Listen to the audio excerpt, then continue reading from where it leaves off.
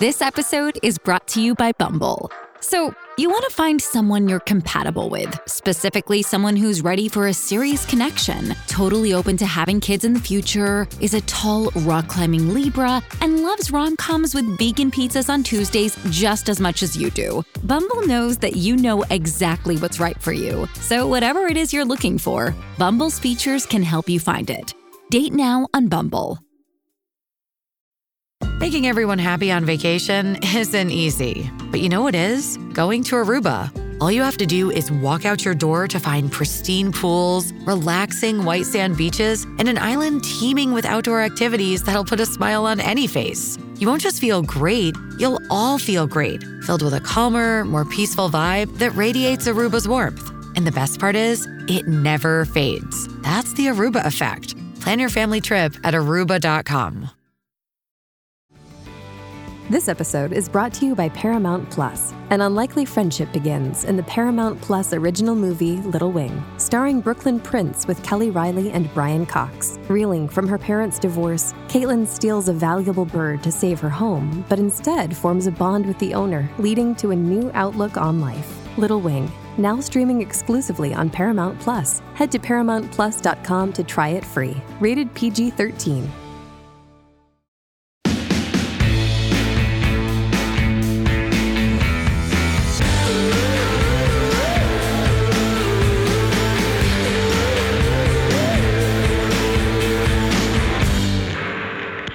Hey guys, welcome back to Thick and Thin with me, Katie Bellotti.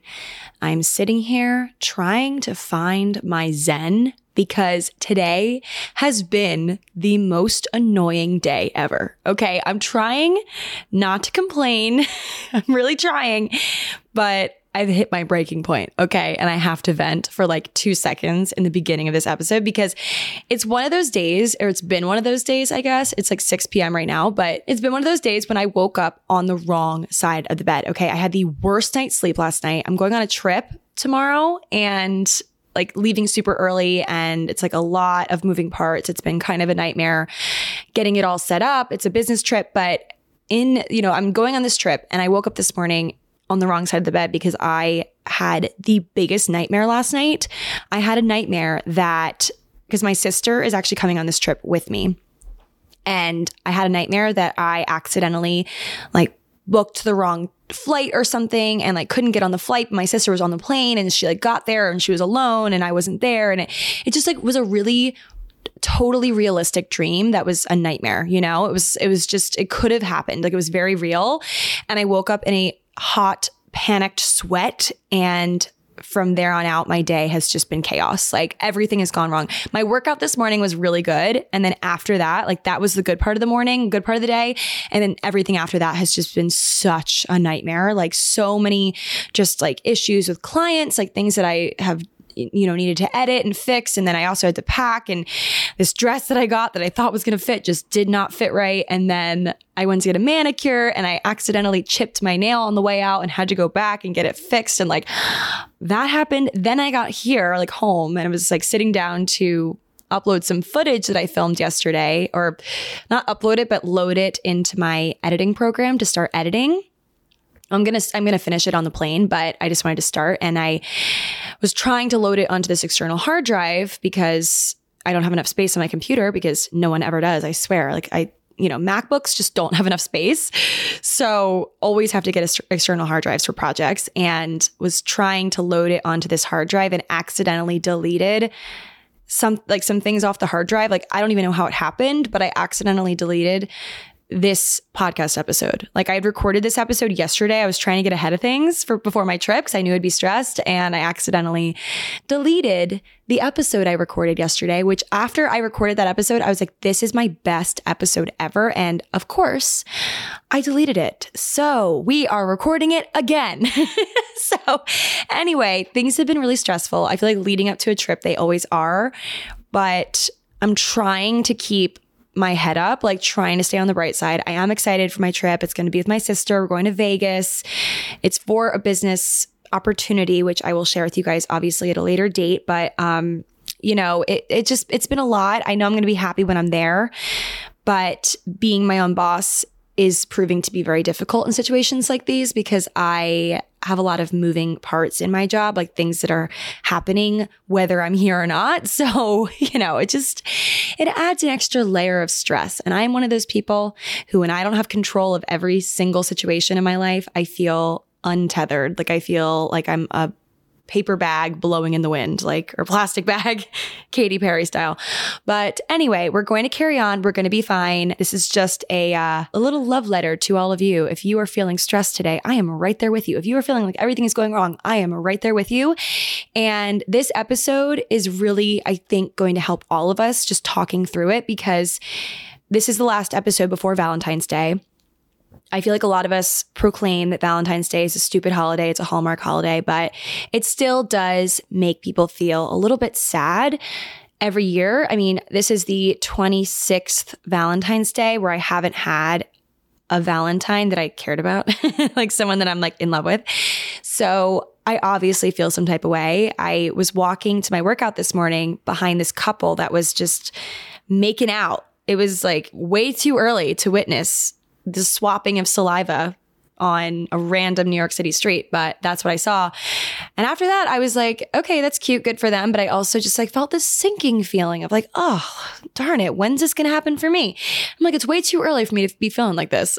So, if you are one of those people that feels a little sinking feeling in your heart and you think, well, it's kind of like a sad feeling where you're but I'm a good person. It's just heartbreaking, but this is how I feel sometimes. I see myself thriving and I'm really proud of myself. I have really been focusing recently on finding ways to be proud of myself every day. Even today, the worst day ever, I have been really proud of myself in small moments, small things where I'm wow, I'm still keeping my head up. I'm recording an episode again. I'm really annoyed, but I'm going to do it. And I'm really proud of myself for having that mentality. And you go through life and you have these moments where you're proud of yourself or you're really inspired by yourself, which is a revolutionary concept, obviously, because there's a lot of days where we don't feel so proud of ourselves and we're kind of down on ourselves and we're mad about how we look in certain clothes and things like that. But I think in those moments where you do have that surge of pride, you do have this sinking feeling sometimes if you're single, how am I still single? What do I have to do to change myself further, to be better? And it's a really devastating thought. So I was actually on Reddit the other day, just scrolling around, poking around. I'm obsessed with Reddit. You guys know how I feel about Reddit. It's where I find a lot of my good little tidbits for episodes, good little stories. And I found this post on there. And I was actually watching a TV show and had to fully just pause the TV show because I was so enthralled by this post. It stopped me dead in my tracks. And it's really relevant for anyone who's feeling just extremely single right now and very just down about they take it personally, which is just my biggest flaw. I feel like I always take everything so personally, which I'll get into. But I want to read this post and debunk it, talk about it. And there's also a comment on this post that I want to talk about. There's just a lot of good stuff. So kick back. We're going to read this Reddit post. Also, I can't believe I didn't say this earlier. I have an amazing story from history I'm sharing at the end of this episode, or the second part. I have an amazing woman from history that her story actually really ties in to this concept that I'm going to debunk and talk about first, which really kind of all hovers around this general idea of really working hard, grinding in your day-to-day, really killing it in a lot of aspects of your life. And then you sit back and you're like, wait, why am I not killing it in the dating realm? So that's kind of the first part of what we're going to talk about. And then second part is kind of relates to that in the sense of men in straight relationships, in straight male-female relationships, men making us feel inferior. And the story I'll be sharing from history has to do with science, has to do with a discovery. So it's not romantic, but this woman from history, who is a remarkable woman, she was also diluted by men. Her idea, her discovery was stolen from her. And many people do not know her name. So we're going to talk about her in the latter part of the episode. But first, let's just, spill some tea and talk about this Reddit post because I'm still heated about it. And honestly, given my mood today, I think this is just a perfect thing to talk about because I get very fired up over these things. Okay. I'm very fired up right now. Feeling very hype. Okay. So let's just talk about this. I'm going to read the question. It was actually posted in this forum that I'm in. Like I'm in a million different forums on Reddit and I just like poke around. I don't even know what my username is on Reddit. I think it's like something so weird, but I'm going to read the question and then I'm going to read a comment and then we're going to just dive on in. And I promise you there's going to be some good stuff unearthed here. Okay. So here is the question. It says, it's actually kind of like, it's brutal. It says, a lot of men are unimpressive, cheap, and bloody annoying. It makes me wonder if some HVW, which I had to Google, it means high value women. It makes me wonder if some high value women are just going to be single forever. Obviously, I do not revolve my life around men, but having a good partner wouldn't hurt, especially because I'm human and I need sex too. I can do everything alone, but I really want to have safe and good sex. It seems like there are more good women out there than men. Are some high value women destined to be alone? Any advice for women like me who can't seem to find a good guy worthy of a relationship? Hey, it's Kaylee Cuoco for Priceline. Ready to go to your happy place for a happy price? Well, why didn't you say so? Just download the Priceline app right now and save up to 60% on hotels. So whether it's Cousin Kevin's Kazoo Concert in Kansas City, go Kevin, or Becky's Bachelorette Bash in Bermuda, you never have to miss a trip ever again. So download the Priceline app today. Your savings are waiting. Go to your happy place for a happy price. Go to your happy price, Priceline. This episode is brought to you by Paramount Plus. Get in, loser! Mean Girls is now streaming on Paramount Plus. Join Katie Heron as she meets the plastics in Tina Fey's new twist on the modern classic. Get ready for more of the rumors, backstabbing, and jokes you loved from the original movie with some fetch surprises. Rated PG-13. Wear pink and head to ParamountPlus.com to try it free. Honestly, relatable AF, okay? This is everything I was just talking about. It's when you feel like you are independent, you can do things on your own, you're killing it in other ways, and you're really, on the right path in other ways, but you just can't seem to figure this out. You can't seem to find someone that matches your energy and that doesn't make you feel like shit, like that you actually want to be with and you actually want to be intimate with and things like that. So if you are feeling this way, like here is the best possible response that could be given to this that really, really reassured me. And this commenter, their name is actually The Wet Dog. This is the response I'm about to read. The Wet Dog, I wish I knew their name because I want to be their friend. Like this response is just iconic. This is what the commenter said. Being single and dating forever, being perpetually looking, if you're a romantic, isn't being doomed. Doomed is being in a dead-end relationship or marriage for 1, 2, 4, or 10 years. And when you look back, you knew you should have dumped him at 5 months. Whenever I think of my, quote, failed relationships, personally, I at least have the comfort that it was give or take a year with each guy, seeing and doing new things, living a new life and new adventures. I'd much rather have a new boyfriend every year for the next 20 years than have spent 5 years in a forever girlfriend situation with some chump who's no longer in the picture, or spend the next 10 years with a guy whose kids I bred and now rolls his eyes at me and makes me feel like the biggest drag on earth. It's really well written. Your question implies a binary. Will I succeed in finding a high value man and having my happily ever after, or am I doomed to not find him? If only it were that easy. True, doom is when you destine yourself to give up and settle for could be worse in order to not be alone. That is so relatable. Like, could be worse. Like, just settle with this guy who's actually, he's good on paper, he's cute, but, because it could be worse. It could be worse. I could be alone.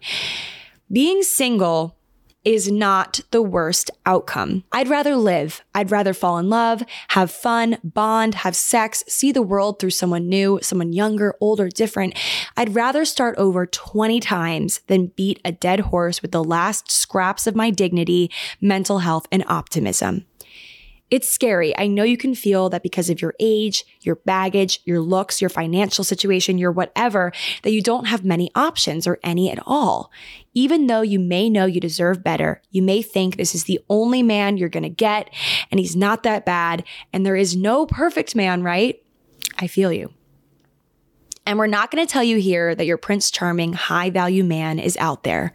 But if what you want is love, at least try again to find it. Do you want love or do you want a man? Be brave and act tough. Be ruthless in the pursuit of your own best interests, even though you feel like an imposter. With time, your character will grow to fill out those badass actions you've taken, and they will become second nature. If you want the romance and the fun and the enjoyment and the excitement of dating, by all means do so. But this is the best part, guys. Okay, listen up. This is it. Do all those things, but fire and replace men as needed. Fire and replace men as needed. Fire and replace. Wow, what a concept. And as swiftly as needed. So technically, you won't be alone, but your rotation will be quick and agile because you chuck them as soon as they mess up. But I say better to date 4 men in a year and toss each at 3 months when he blows it than let the same one make a fool out of you for 365 plus days. Woo! Oh my God. That is just wow. I'm going to link this exact post in the show notes of this episode if you guys want to read all the other comments and like the reactions to this comment, because honestly, this was the pep talk that I needed. And therefore I had to share it with you guys because I have a knack of like just sharing everything. I'm like, that's cool. Like, let's share that. That's something I can really sink my teeth into and make it a reality in my life. So that was just incredible. Basically, it should not be a shameful thing to experience multiple guys a year or a month or whatever you want to do. Like going through the motions of dating, and once you realize in your bones this person is not good for you, there's red flags being presented, you don't want him in your life, firing and replacing as needed, like that commenter said. I feel like I often am insecure in talking about these things because I feel judgment. Like I feel that people judge me for not having a solid boyfriend and for, dating all these different people and trying to find my match and like striking out. And then like I talk about someone one day and then I don't talk about them the next day. And I feel like people are always DMing me and they're like, what went wrong? Like what happened? And it's one of those things where I would rather play musical chairs than be with someone that's wrong for me just for the sake of being with someone. And this just really put it into words for me, what it means to be picky and how it's actually a good thing. And high value women, people in general, like women, men, no matter what your love looks like, high value people, they're picky and it's not a bad thing. And I just really needed to read this ahead of Valentine's Day. Like you should surround yourself, like have people in your life, in your circle that are high value people that see eye to eye with you, or that you can have healthy disagreements with, but you still have love in that relationship at the end of the day. And maybe not love, but respect, And I think that just we all needed to hear that. It tends to be very crushing when you look at your life and it doesn't have something in it that you obviously anticipated. Like all those years ago when I really looked at my life when I was like 15 years old and made YouTube videos about it, I always envisioned myself finding someone by now. That was like my end all be all. Like I really thought that was going to happen for me and it hasn't yet. And instead of being upset about it, I have to remind myself that there were opportunities that I didn't take because it just wasn't right. And I think that you guys, like if you are feeling insecure in this, you should remind yourself of that as well. Because oftentimes it's easy to put all the blame on other people or like just, and not see it for what it is, that you are being picky and it's a good thing. Okay. And yeah, that's just kind of like the mentality I want to take with dating, here on out. And on Valentine's Day, I'm going to remind myself of this message as well. I think it's something we all need to hear. The guys that I've been in contact, like, I've dated or almost dated over the years, I think I have this horrible way of ending things where not necessarily on like their end or our end, but on my end. Like when I end things with someone, I kind of turn around and I blame it all on myself. I blame everything on myself. I'm really hard on myself. I blame the fact that I'm single on me being too much, or me disclosing too much too soon, being emotionally slutty, as Carrie Bradshaw says. Like, oh, there I've gone again. Like, I've messed up another thing that could have been so good if I wasn't so needy, or disclosed too much information, told him all about my career and my aspirations that don't really make sense to him. Or I always just, blame it on myself, which is a really horrible thing to do coming out of a relationship or a situationship. But that's just what I tell myself, that I'm so wrong in doing that. Because a lot of times, guys, the way that people act in the dating realm, like, for example, a guy only wanting to see me on the weekend, which is a huge red flag for me. It just shows that they don't want to put in the effort to see me during the week, which I obviously know that work is a thing and late hours are a thing, but I don't want to be someone's weekend girl. I don't. And so things like that, I always kind of blame it on myself. Like, I say to myself, oh, because I saw him on the weekend, our first date, I set the precedent. Like, it's me. It's so messed up that I do that. So in that example, I always blame that on myself, when really this sort of tendency, not putting in effort, only wanting to see me on the weekends, just like any sort of red flag, that thing says everything about them and really nothing about me. This failed situationship says nothing about me, except the only thing it does say is that I was brave enough to keep my heart open and to try again with this person, and it just didn't work out. And that is life. Okay. I got back on the horse and I tried it again and it didn't work out. And that shows bravery. So when you are coming out of maybe a failed situationship of sorts, or someone that just didn't see you, don't take it so personally. That's what I'm trying to tell myself, at least. I hate that I let guys and dating make me feel small. I hate that I let people walk all over me, and I apologize for things I shouldn't apologize for, like things that I shouldn't feel sorry for. So speaking of men undermining women's greatness, I have a story for you all today. And this one is probably the best story I've ever told. Okay. I know I'm like setting this up, like setting the stage pretty high. What's the phrase that I'm looking for? Like giving you high expectations, but I don't even care, because this woman's incredible and she's just largely unknown, which is so messed up. I feel like a lot of people who are listening that are in the science realm, like their career or their aspiration is in science, might know this woman, but many of us, myself included, as of last week, did not know who she was, and that is a crime. So today we're going to talk about some shitty men, some sleazy men, but mostly about a woman who was given so many reasons to hide away, but decided not to. Okay, that's the story. And she was a smart cookie.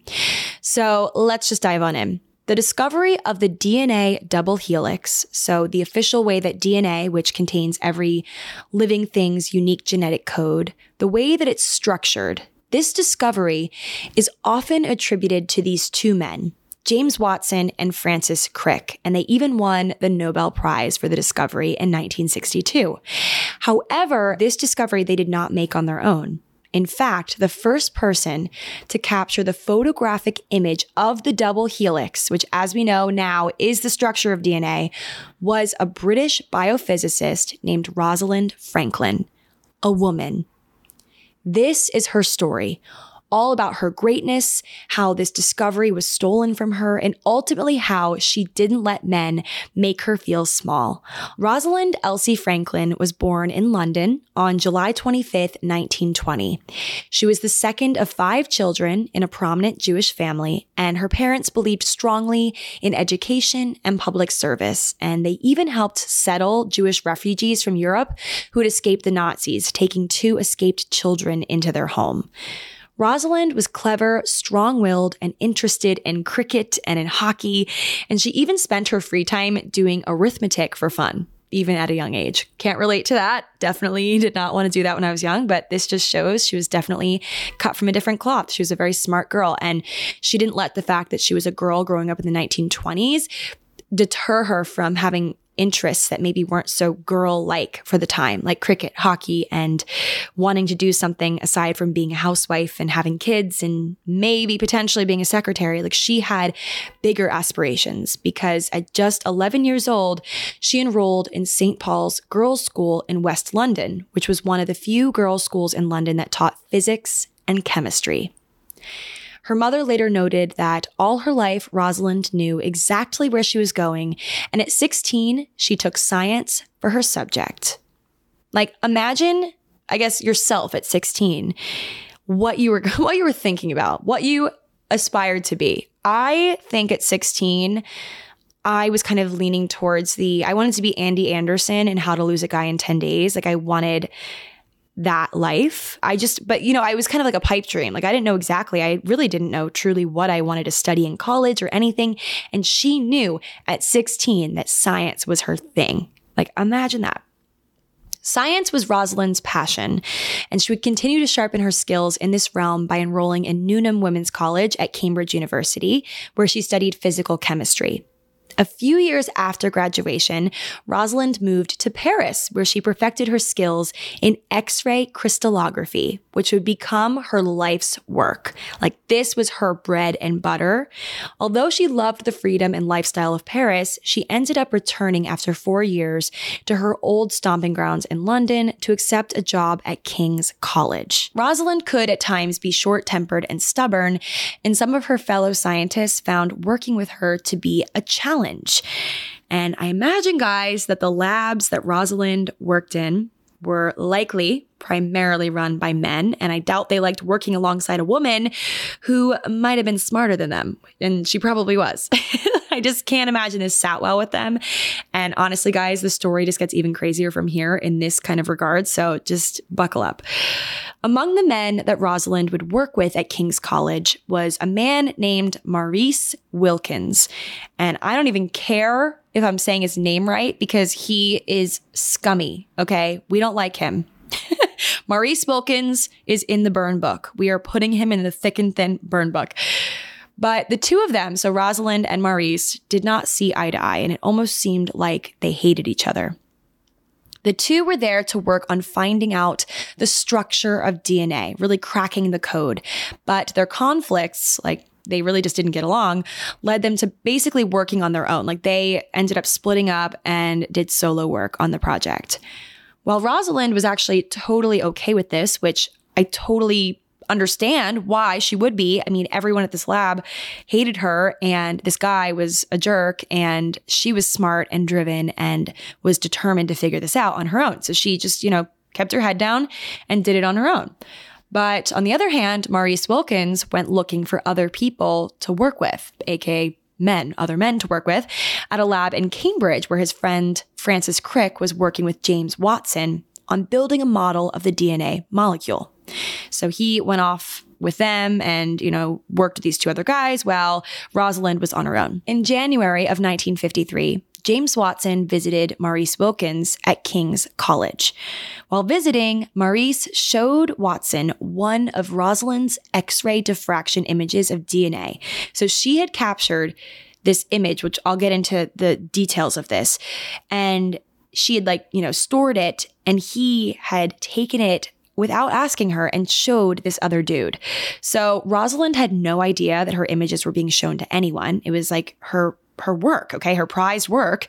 And Maurice Wilkins was basically scum of the earth, showing them without her permission. And this just boils my blood. Okay, guys, I'm already in a stressed out mood today, and this just stresses me out even more that someone did this. So the picture that was shown to James Watson was the clearest image of a DNA molecule at the time, taken with Rosalind's skill in X-ray crystallography, which we might recall she worked on perfecting. This was like her bread and butter, like I said, back when she was in Paris. And this is it's so fascinating. I just want to take a second away from these scummy men and talk about how she captured this image, because it was the 50s. Technology was a bit different then. And the way that she did this was so interesting. So she was experimenting with DNA fibers one day in May of 1952. And in order to get a good image of it, she stretched a DNA strand across a paper clip and mounted it to a piece of cork. exposed it to x-rays for a total of 62 hours. So the x-rays were essentially sent through the DNA strand, and the path was captured on sensitized paper, exposing the structure. If you look closely at the photo, you guys should Google it. It's called Photo 51. If you guys Google the image, you could just see there's this prominent X like in the center of the image, which was caused by the now known helix shape of DNA, the double helix shape. So this was revolutionary news for the time because it was the 50s and no one knew what DNA looked like yet. Like now I think of it in my head, I reflect back on chemistry and all the classes I took in middle and high school, and I can see it in my head, but at the time they didn't know what it looked like. And obviously this discovery led to so many more discoveries, but Maurice, what a jerk, likely out of spite, showed this photo that Rosalind had captured to James Watson. And this is what James said. This was his first reaction when he saw the photo that she had taken. He said, "The instant I saw the picture, my mouth fell open and my pulse began to race. The pattern was unbelievably simpler from those obtained previously. Moreover, the black cross of reflections which dominated the picture could only arise from a helical structure." This photo, like I said, popularly it's called Photo 51, taken by Rosalind, was James Watson's inspiration because, as he said, the pattern was clearly a helix, and this just really expedited the process of putting together his model that he was working on. And guys, this is actually what infuriates me the most. I mean, there's a lot of things that make me mad here, but this detail infuriates me beyond. So Watson and his collaborator Crick weren't even doing lab research on the structure of DNA. They just used this photo and combined it with their own data. And then from that, they created this DNA model that's now famous and smacked their names on it. Okay. And now it's in like history textbooks and whatever with their names. So mad. And they even got their hands on an internal King's College London research report that was written by Rosalind and it was about her DNA images. And from that report, Crick determined that DNA contains not one, but two strands, with each strand running in opposite directions. So they got their hands on this report, and that is when they figured this part out. So putting it all together, putting all the pieces together, they were able to figure it out. All of their groundbreaking realizations about DNA came directly from Rosalind's brain. They stole what was rightfully hers. She ended up passing away at just 37 years old due to ovarian cancer, which we'll get into a bit later. But after her death, Francis Crick finally said something. He finally said that her contribution with Photo 51 had been critical to the discovery. So it was only like after she died, which is so heartbreaking. And she was never given the Nobel Prize. Like she's, been credited since in other ways. Like people are finally catching on. But for many, many years, I'm sure these men were applauded for something that they didn't even fully do. And okay, I'm going to just really heat things up a bit more with this next part. Like you're gonna freak out. James Watson was a freaking jerk. He was one of the guys that was working on the model that Maurice Wilkins showed the photo to. This guy, James Watson, wrote this book called The Double Helix. And in the book, he said some absurd things about Rosalind, okay? Only after stealing her brain, okay? He said, he criticized her, quote, choice not to emphasize her feminine qualities. That's verbatim. And her lack of, quote, even a mild interest in clothes. Like, okay, what does dressing well or like even just like clothes at all have to do with being an amazing scientist? That's the worst. That's a low blow, but like a really stupid blow. It's like a really stupid argument. Like, oh, she has no fashion sense. Like, whatever. I'm sure she didn't even care. Like, she was more interested in solving this mystery, figuring out all the things that you took credit for. Like, I just like have a bone to pick with this guy. If he wasn't dead, I would march up to his door and have a word to say. But okay, so it continues. Like he even said, because of her, quote, belligerent moods, colleagues knew she either had to go or be put in her place. I'm so mad. Imagine someone saying that about a man. but it was the 50s and times were different. Obviously, women were not expected to be scientists in the 50s, and they were not celebrated as scientists in the 50s, which is really, really unfortunate. So Rosalind's Photo 51 ultimately helped scientists learn more about the 3D structure of DNA, which has ultimately enabled scientists to truly understand DNA's role in heredity, which has led to other things as well. Like, obviously, things have snowballed since then, all because of this discovery. So back to the story, the tensions that Rosalind faced at King's College drove her out and onto a new path. Honestly, thank God, because I would not want to spend any more time in this place either. And I'm sure all the guys that were stealing her work were really upset when she left because her brain was out the door. Like, she was done. So after that, she went on to continue her work at Birkbeck College, where she joined a man named John Bernal, an X-ray crystallographer, love it, known for promoting the careers of women. And it was here where she worked on the structure of RNA, which I actually recall learning about in high school. Like, that just rang so many bells when I was reading that. So she worked on the structure of RNA, and she also studied the tobacco mosaic virus, which was the first virus shown to be harmful to a living organism, the tobacco plant. So she did work in both of those things, among other things. And it was during a trip to the US in 1956 when Rosalind started to notice her clothes weren't fitting her anymore. When she returned back to London, Rosalind was diagnosed with ovarian cancer, which was the result of mutations in the DNA of her own cells. And I'm sure this would be devastating to anyone, but especially a scientist who has dedicated her life to the study of this thing that was slowly killing her. Like, it must have been devastating. You know, the very molecule she was striving to understand better was responsible for her ultimate downfall. But Rosalind didn't let the cancer derail her work. Of course, we love her. She's so passionate. And so she published about 6 more scientific papers in both 1956 and 1957. And she ended up passing away that following year in April of 1958. So even, she had a short life. She was 37 years old when she passed away, but she accomplished so much in her 37 years. I mean, imagine if she had had more years, what she would have gone on to do. She might have even discovered something we don't even know yet, like all these years later. Who knows? I want to read this quote that Rosalind said back in the 40s. She said this really amazing quote, which really just shows who she was and how badass she was, despite all of these, all these variables that were trying to take her down, all these men in her life that didn't see her, that didn't understand her, that didn't respect her. This quote just tells you all you need to know about her. So she said this.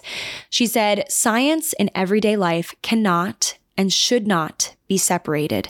Science, for me, gives a partial explanation of life. It is based on fact, experience, and experiment. I agree that faith is essential to success in life, but I do not accept your definition of faith. All that is necessary for faith is the belief that by doing our best, we shall come nearer to success, and that success in our aims, the improvement of the lot of mankind, present and future, is worth attaining." And she wrote this in the summer of 1940. I love that she said that, all that is necessary for faith is the belief that by doing our best, we'll come nearer to success. It's so inspiring. I freaking love her. I mean, honestly, I feel for Rosalind. I can't imagine how lonely and misunderstood she felt in that lab. Being a woman who is so passionate about science and about physics and about chemistry, all the things that are encompassed by science. I think science is an umbrella term for all these things. I hope all the people that study science and are scientists and of any sort, STEM people out there are probably like, "Katie, what the heck are you talking about?" You know what I'm talking about. I'm trying, to the best of my ability, I'm trying to describe this, but I feel so hard for her because I have definitely felt, like I said in the beginning of this episode, I mean, not in the same way that she was, but I felt in my life diluted by men. I felt like my tequila was being mixed with water when I'm surrounded by them. Like, everything about me, I had to dial back and tone down because I was afraid of being too much. And Rosalind really shows, her story really shows that perseverance, like in bravery in your field, will lead to discovery. And it sucks that some people will take credit for your greatness. They really will. And you'll see this throughout your life. And it was one of those things where like, it was not given up willingly. Like she had no idea that her photo was being shown and that she wasn't going to be credited. And it's really sleazy how it was done. I don't know how it happened. It's really just absurd. And I'm so mad for so many reasons. But you know, Rosalind Franklin, let's remember her name, remember her story, remember how she did not let this discovery being stolen from her stop her. She went on to, you know, do so many more things in her short life, and she would have kept going if she could. And that's inspiring, even after you're knocked down and stolen from and shown so many reasons to quit and to give up because what you do might not be remarkable ever. Like at that point in time, women didn't know things were going to get better. And there was a big chunk of history where women couldn't vote, women couldn't have bank accounts. You guys know I talk about this all the time. The fact that things have gotten so much better for us, and yet we still deal with the pay gap. And there's so many ways that women of color are treated badly. And it's just, we have so much progress to still be made, but still we've come a long way. And Rosalind shows the way that we should be. We should not sit down when we're kind of told to by people that try to overpower us, men and women alike. We're going to come in contact with people that try to dull our sparkle and try to make us feel bad for just being ourselves. And that it's hard because it's easier said than done to get back up even after we're knocked down, even after we, do these things where we tend to blame ourselves for things that aren't our fault. But we have to. There's just no other way to do, it's like you don't have another option. You have to get back up. You have to. I mean, you can rest and you can let things marinate. Okay. You can journal about things. You can really think things, through and really consider how things went and your feelings. You can talk to a therapist. You can feel deeply. You can let things affect you, but don't let it stop you. Stories like these are just so crucial to talk about. And it's crucial to admit things like this, that admit, like me sitting here admitting these things to you, that I tend to blame things on myself and I feel really hopeless a lot of the times in my romantic life and even in my career life, I feel that way as well. These emotions are valid and should be talked about because you are not alone in your struggle if you deal with similar things. You're not. So I have this quote I want to close this episode with, and it's by Robin Williams. Not to quote a man after being so girl power heavy, but we love Robin Williams. Rest in peace.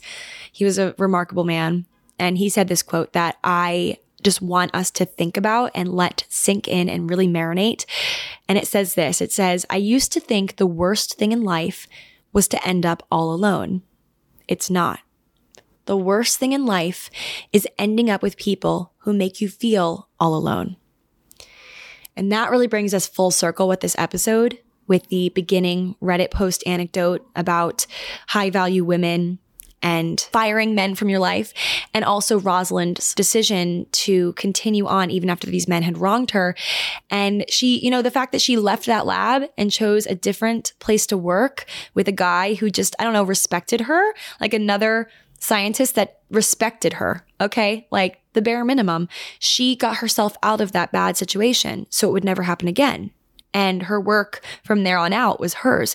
And it was probably a tough decision to do that, but she did. She got herself out of that bad situation. It's all about firing the toxic people in your life, okay? Obviously, I want to say it is important to surround yourself with some people that disagree with you, some people that challenge you, because obviously, you need to have people like that in your life. Like my friends, I love my friends because we are similar in so many ways, but we also have differences. We also have ways where we don't always agree.